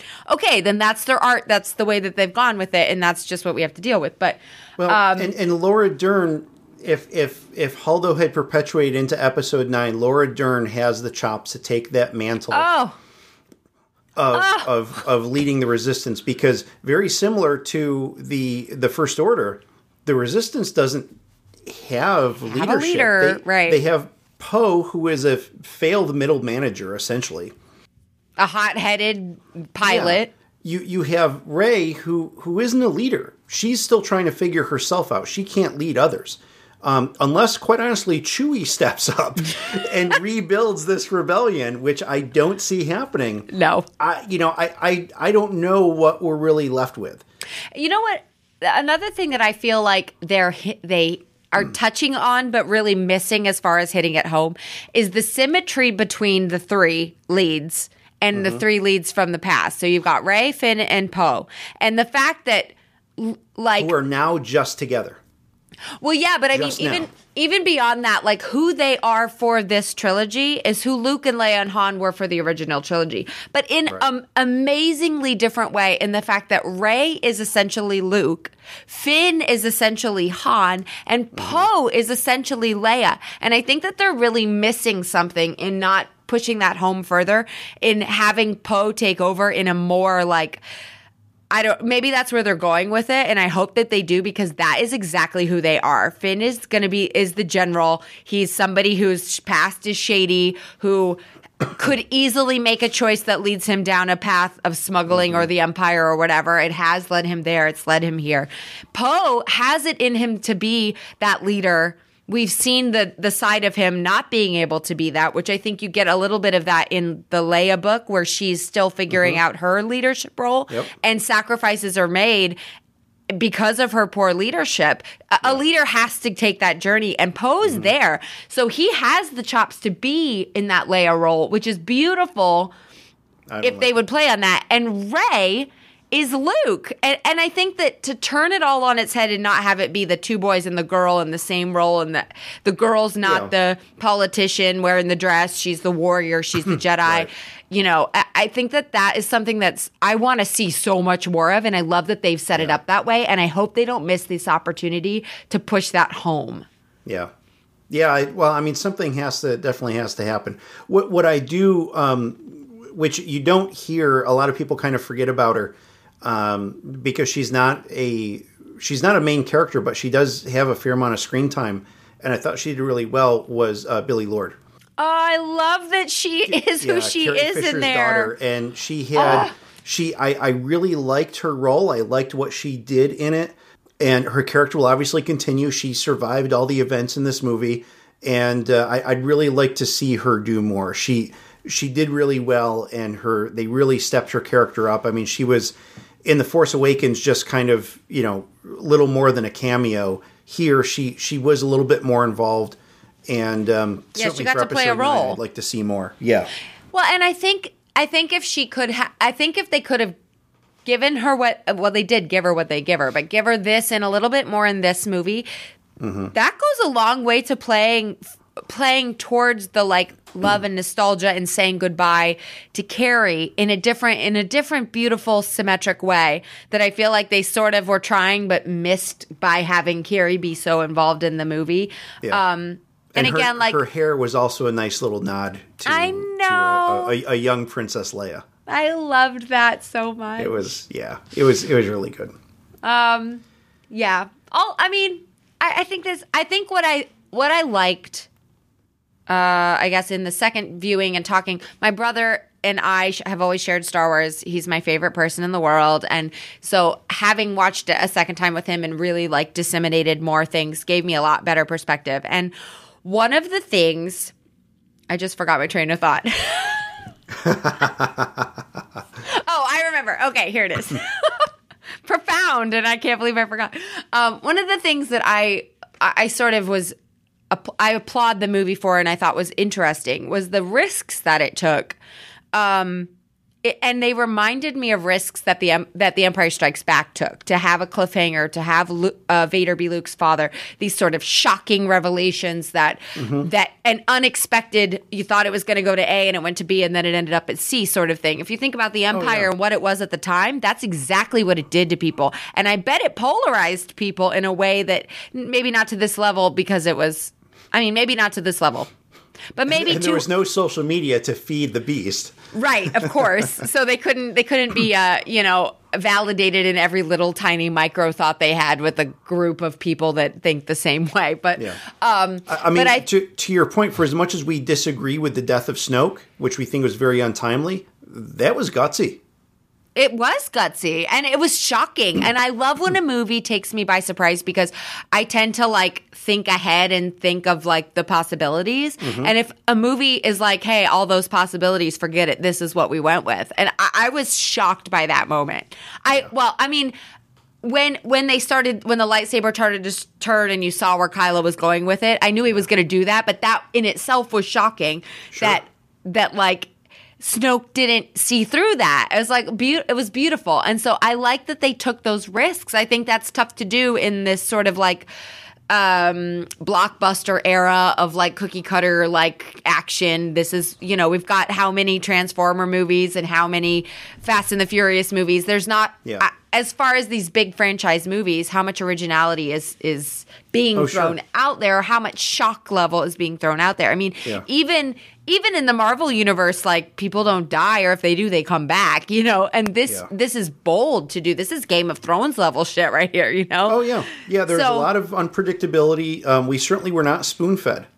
Rian Johnson did not spoon-feed us in this. I mean, things were very deliberate, and there were surprises. And, whether we agree with them or not, those were definitely there. And like I said, I want to take this for the face value of the movie it is, but I also want to try to look at it as part of a bigger story. And, we can be critical of it now, but let's see episode 9 and then revisit this and see, how that changes our feelings to see what happens with this greater story arc.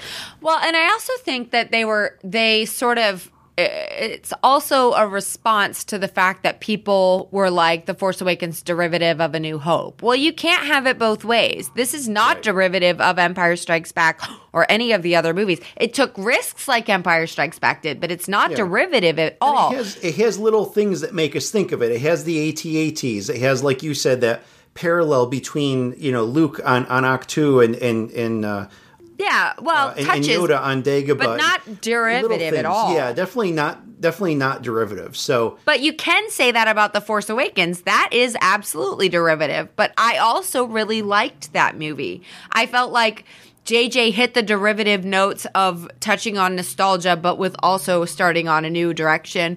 And but there was a lot of backlash for that too. And so then they come in here and they say, all right, you don't want derivative, you don't want sort of like the similar direction that we've been on. Here's something completely different. Yeah. And then they don't like that either. So I feel like at the end of the day, it made $600 million plus. No one's hurting at, the box office here. So it's not like the Star Wars universe is in jeopardy by any means. And I think the conversation strengthens it for us. Yeah. I think we have to have these conversations. It's what makes Star Wars, is we love to debate, like, what were the Jedi thinking in the prequels? That's one of my favorite threads to go down, is like who the Jedi are to us in Return of the Jedi and who they are to us in the original trilogy gets completely turned upside down in the prequels by knowing how stupid they are and how up in their own business they are to not see the Sith coming. Yeah. And so what is the last... That's basically Luke's attitude in this movie. Right. Everything that was done before, F that. It was wrong. Right. He's like, look what the Jedi did. Look at what they did. The threat of what they did created the monster of Darth Vader and ruined the galaxy. What? He's like, we're not playing around with that. I'm not training the new thing. We're not having the new Republic. We're not having the new Jedi. We're blowing it up because that didn't work. And that is an interesting commentary on where we've been and adds to such a good discussion. And I think that people just want to say, like, my opinion's right, your opinion's wrong. We're different, but we should be the same, like, whatever. And this is what makes Star Wars fun, is all of these conversations. And, like, I don't know. So I think, as disappointed as I was, as much as I was like, I don't love it, also, I think Star Wars plus time equals love. And I think we haven't had time with these newer films to desperately fall in love with the nuances that are put in there or to really put it into the puzzle piece of the greater picture. You can sort of fit it in and you see where it goes. But there are other things that maybe we haven't seen yet. Exactly. So as much as I have the feeling that I had walking out and still have a little bit of that, I still love what it does for the greater universe. I love that it gives us more diversity. I love that we're seeing Asian representation and Black representation and more women. I'd love to see some more Latin representation. Like, the more representation, the more people feel a part of Star Wars, the better. So regardless of how I feel about it on a how does it fit in the greater picture level, what it does for the Star Wars universe is right. It's the right direction. It needs to be this. So I can look beyond my own dislikes and say, like, dude, like... Yeah. Yes. I think overall, when you can pull back and look at the big picture, it's doing positive things, and people might not agree with how it's doing it, but and some people may not agree with what it's doing ultimately because they have all that nostalgia for what was. And, that's again, dangerous. As Kylo Ren says, let it die. Forget the past. There is one thing I will say on the not happy with it column. Because I don't know, we're almost at 2 hours, aren't we? Yeah. Okay, there's one thing. Phasma, are you kidding what a waste. me? I had so you much hope for Phasma when we saw the trailers for The Force Awakens. I'm like, this is going to be the biggest badass character in the world ever. I'm going to love her. This is going to be awesome. And then she flakes out in The Force Awakens, and then, okay, Last Jedi, there's going to be this big epic. Nope. Redemption. Nope. Fell into a fiery pit. She's gone. She might come back, but still, she's gone. Gwendolyn Christie thinks that she will. So, I mean, I hope she does. It doesn't seem plausible, but I want her to have that redemption. Like, I want her to be the big, bad, awesome character that she should be. The, first lady stormtrooper that we have seen on screen and have actually gotten, FaceTime with. I need her to be awesome. She is Brienne of Tarth, for Pete's sake. Are you kidding me? But she's become a running gag at this point. Well, I know, and that is what makes me mad. Yeah, and that's kind of the reservation I have of bringing her back, because they're going to bring her back and they're going to kill her off. I mean, it really is. Are they going to have her kill Finn? Well, no. Yeah, exactly. Doubting that she's going to kill Finn. So, okay, right. Redemption of her character means putting Finn in jeopardy, and that's not going to happen. So from that perspective, you're right. But here's the thing about it is they just released her novel as part of the Journey to the Last Jedi. What is the freaking point? Don't give us a novel about her and then kill her off. It was this the fact that she and Holdo. I haven't read it yet because I'm not in the timeline yet. Delilah Dawson did an awesome job with it. It's a really cool novel. Great take on an origin story. I saw her in a panel at, I think, Celebration. She was there at the Star Wars book panel. Did we go to that one together? I think we went to that one together. Yep. I'm excited. I have it, and I started it, but then I was like, I'm ahead of the timeline. It was our December book just to try to get on the road to The Last Jedi, but because December was so crazy, I didn't end up reading it. And then I was like, I sort of want to read it after Aftermath anyways, but, in the timeline of whatever. So I'm saving it. But the fact that they released the novel, and I was annoyed with the fact that Phasma and Holdo both sort of got introduced and then wiped off the slate as far as longevity of a character. And that's one of the beautiful things about the Star Wars universe is all of the longevity of side characters. And I mean, when I was in high school, I had the Star Wars character guide, and it was so comprehensive. Anybody and everybody who was in Star Wars had a backstory and a planet that's one of the coolest things about Star Wars in the expanded universe is that everybody has a part to play and everybody's important, and they all have fan fiction and they all have side stories. They all have families and histories and whatever. And so for them to be, they still have stories and they still are important, but for them to be put in the films and then sort of been okay, they're here and bye. It felt really disappointing to not only have that happen to Holdo, but then on the heels of that, have that happen to Phasma, who Gwendolyn Christie is all up in the press junkets. She's awesome. She's talking about Star Wars, and she has nothing to do with the greater picture. And not only that, her character's the biggest bitch in the galaxy. Yeah. Out. And there's just no way, especially given that those of us who watch Game of Thrones, plenty of us watch Game of Thrones and Star Wars, we know what she can do. Oh, yeah. And the people want to like the character of Phasma. I mean... They're desperate, too. Oh, yeah. She's the bad guy that people want to like. And quite honestly, I think she has potential to be a way better character than Kylo Ren or Hux is. She's way better than Hux. She is, she is, if they had cast her as the, this version Tarkin, what? She would have killed it. That's who she should be. So that part got me hot. I was like, oh no. Yeah. People want to like her, and I just think that I think it's very dismissive of the potential of the character, but it is. It's ridiculous. What is the purpose? This is the thing, is that traitor Stormtrooper from episode 7, traitor, that one. He is more important and cooler than Phasma. Yeah. Are you he kidding did more me? than Phasma did. Oh, I'm getting on my hyper high pitched voices. Happens when I get real mad, so I want to bring it back down an octave because I'm getting pissed off. We're going to bring it back down. We're going to wrap things up. I mean, obviously, The Last Shot, it was a 2.5 hour long movie. There was so much to talk about. There are scenes that we didn't even get to. Yeah, so much we didn't get to. But I think we hit a lot of the highlights. We talked about a lot of things that have been talked about. I think we talked about some things that really haven't been discussed that much on other platforms. Now comes the part that Elizabeth dreads. Yeah, it's not going to happen. You can give it a rating all you want. It's not happening.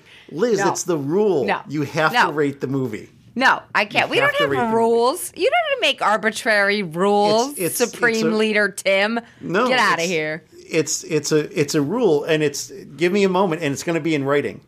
Forget it. No rules. Number 1. No rules. Movies must be rated. I reject your rules. It's written. It's in writing. It's in the Skype thread. You have to rate the movie, Liz. Do you want me to go first? I reject your rules. I reject your rules, your arbitrary man rules that you made up on the fly, by the way. No. I will see if I will decide if I want to rate this movie or not, because I have the power over my own life, okay? I will decide that. You can. You are a strong, independent woman, and you can rate it if you want to. I do what I want, Tim. That's right. That's right. Plus, I told you before, I don't think I have enough time with movies in order to rate them in this small scale, and I just don't.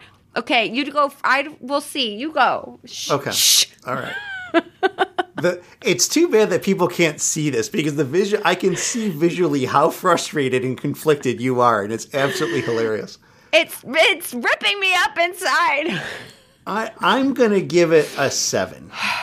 I liked it. I didn't love it. I didn't hate it. It was definitely on the positive side of things. And, the more I talk about it and the more I analyze it, even though there were things in it that I just didn't like, that didn't sit well with me, there is a lot in the broader story that I come to appreciate, and a lot of the subtle things that I've come to appreciate. So I'm going to give it a 7. That's where I sit with The Last Jedi. Liz, do you care to submit a rating to our fans? It's not even to me. Our fans have an expectation. Oh, okay, Tim.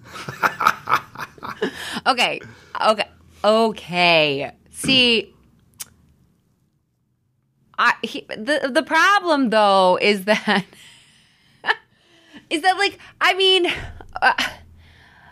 okay. Well, the thing about it is,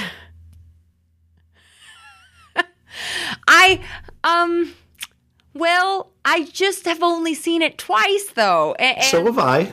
But okay. But part of it is I saw The Phantom Menace in theaters 8 times. That's impressive. And I saw Force Awakens 6 times. Wow. And I feel like, okay, I don't want to give it too low of a rating because I do think it was a good movie, but a lot of times my ratings are reflect my heart issue and my feelings and my emotions. I wear my heart on my sleeve. It's right out there to be bruised, and I know it. Okay. And your rating should reflect how you feel about the movie. There's nothing wrong with that. I give it a B-, and I don't know what that translates into numbers because I'd rather use letters. So like an 8. No, like a 7.25. That's like a C or a C-. No, yes. Like a 6 is a C-. No, that's a D. No, yes. We're on a 1 to 10 scale. There's a D is like a 4. No. Yes. If you make this academic, a D. No, I don't make things academic. Something. No. Then what letter is 2? It's irrelevant. That's not. Anything below a 60 is irrelevant. No, in a number scale, followers, excuse me, we're going to need some clarification on this. I don't think that a 2 is irrelevant. I think that's what I gave the Justice League. That's an F, yo. Oh, it definitely is. It definitely is. Okay, no. Let's say like the B minus, but it equals a 7, maybe a 7.25. Maybe a 6.45. Is that a rating? You're all over the place. You don't even know where you are. Somewhere between a 6 and a 7. So not a 7.25. Maybe higher than a 7 though. I don't know. It doesn't work. Guys, I can't do it. So Liz's rating is to be determined. I mean, that was a really long conversation about I don't know. This is why this is not a rule, Tim. Liz, but it shouldn't be a surprise. You know before we start recording that this is like the final question. But I don't decide until the moment because I go with my gut. And my gut is conflicted. You got to plan this out, Elizabeth. No. You got to plan this out. That's not happening. All right. So a B minus, which will equal somewhere between a 5 and a 7.5. That's somewhere in there. Does that help you? I don't know. No, it doesn't. But that is how polarizing and this movie is for me internally. I believe it. I believe that. I believe that. My heart is all involved. Lizzie, are you excited about our next episode? Oh my gosh, you guys. I'm already giving it a 10. What are we doing for our next episode, Liz? Oh, yeah. We're doing Black Panther. I'm so excited. Yes, I can't wait. Best movie of the year. I think it's going to be an absolute kick-ass movie. I am so looking forward to it. The premiere was yesterday. Yeah, the premiere was last night, and people are just saying such great things about it. Or it was Monday. Monday, right? Was it yesterday? What day is it? Today's Wednesday. Was it yesterday? Okay, doesn't matter. It was one of the days of yesterday or the day before. I think it was Monday. I think it was 2 nights ago. Yeah. And the reception out of it, as much as they can, because I think they're on lockdown till the weekend or something. But 10 days everybody before is what I heard. They are loving it. No surprise. Obviously, viewers, if you listen to our movie draft, you know I bet all or nothing on Black Panther because I believe so much in this movie and I cannot wait. I can't wait to talk about it. It's going to be a good time. It's going to be good. Yeah, and I definitely can't wait to talk about it. I've already got the soundtrack as my running mix. It's curated by Kendrick Lamar. You guys, if you aren't listening to it yet, you better get it in your earballs because it's awesome. Oh, yeah. And I'm telling you, that's going to get a 10. I'm giving it a 10 right now. I know it's going to be a 10. It's a 10. I actually should download the soundtrack. I'm headed to the gym as soon as I hit, stop on a recording. So This is what you're going to listen to at the gym, Tim. Okay. The gym, Tim. All right. So let's close this thing out. Folks, we definitely want to hear your feedback. We love your feedback. This was a pretty divisive film in the fandom. So we know that people have a lot of things to say. We've read and heard a lot of those things that people have to say. But we certainly welcome your feedback on this, your opinions on our opinions, and anything else you might have to say about the film. You can hit us up by email, movierampage@randomchatter.com. Yeah, and I think the cool thing is that this forum for us is that we've opened the door to a lot of conversations. There are so many different threads that we can go down, and we have a lot of different ways for you to connect with us and go down those rabbit holes with us, and we want you to. So join us, will you, on facebook.com/Random Chatter Network for our broader scope of the network, which you can have, all of our other show hosts are on there too. They all love and have seen Star Wars or were disappointed or have their own feelings about it too. They all want to talk about it as well. You can also find us on Twitter. Again, the Random Chatter Network itself is @Random Chatter. We're all up in that business too. Or you can just get Tim and I at Movie Rampage Pod just for this particular podcast. Or you can get us individually. I'm at Nerd in the City and Tim is at Qui-Gon Tim. That's Tim with 2 M's. And then we also have randomchatter.com, which is our website with all of the other shows that we do on the network as well. Give those a listen, and then, or find, more places to connect with us there. Tim does a James Bond blog that you got to read. Lots of new things. We've been toying around with the idea of a Random Chatter book club lately. Mm-hmm. There's been some talk. There's been some chatting, so maybe that will pop up. I would love to have that happen. I'm all about book clubs. And again, if you want to come join mine, come on Goodreads. You can come join my book club, and we can talk Star Wars. Awesome. Please be sure to spread the word and support us. This is just episode 6, and we're still a baby. Yeah, so we are new. It still is a little baby podcast. We are growing. We're gaining some listeners. Please tell folks about us. If people are interested in movies, that's what we talk about. That's why it's called Movie Rampage. And we try to be very fair. Yeah, we do try to be as fair as we can. We still have our own opinions. We're not going to cater to anyone in any of this, but please be sure to spread the word. Tell people about us. Leaving us reviews is a great way to do that. You can do it on iTunes, Google Play, wherever else it is that you get your podcast from. Click on all the stars, write in some stuff about why you like us. Tell your friends about us, family, coworkers, total strangers. That's a huge help. Tell them to listen into Movie Rampage. And of course, we appreciate some support across the entire network at patreon.com. You can find the network at patreon.com/randomchatter. That is a way that you can financially contribute to us. We have, just like any other organization, we have expenses. We have website hosting fees. We have data storage fees. We have all sorts of other things.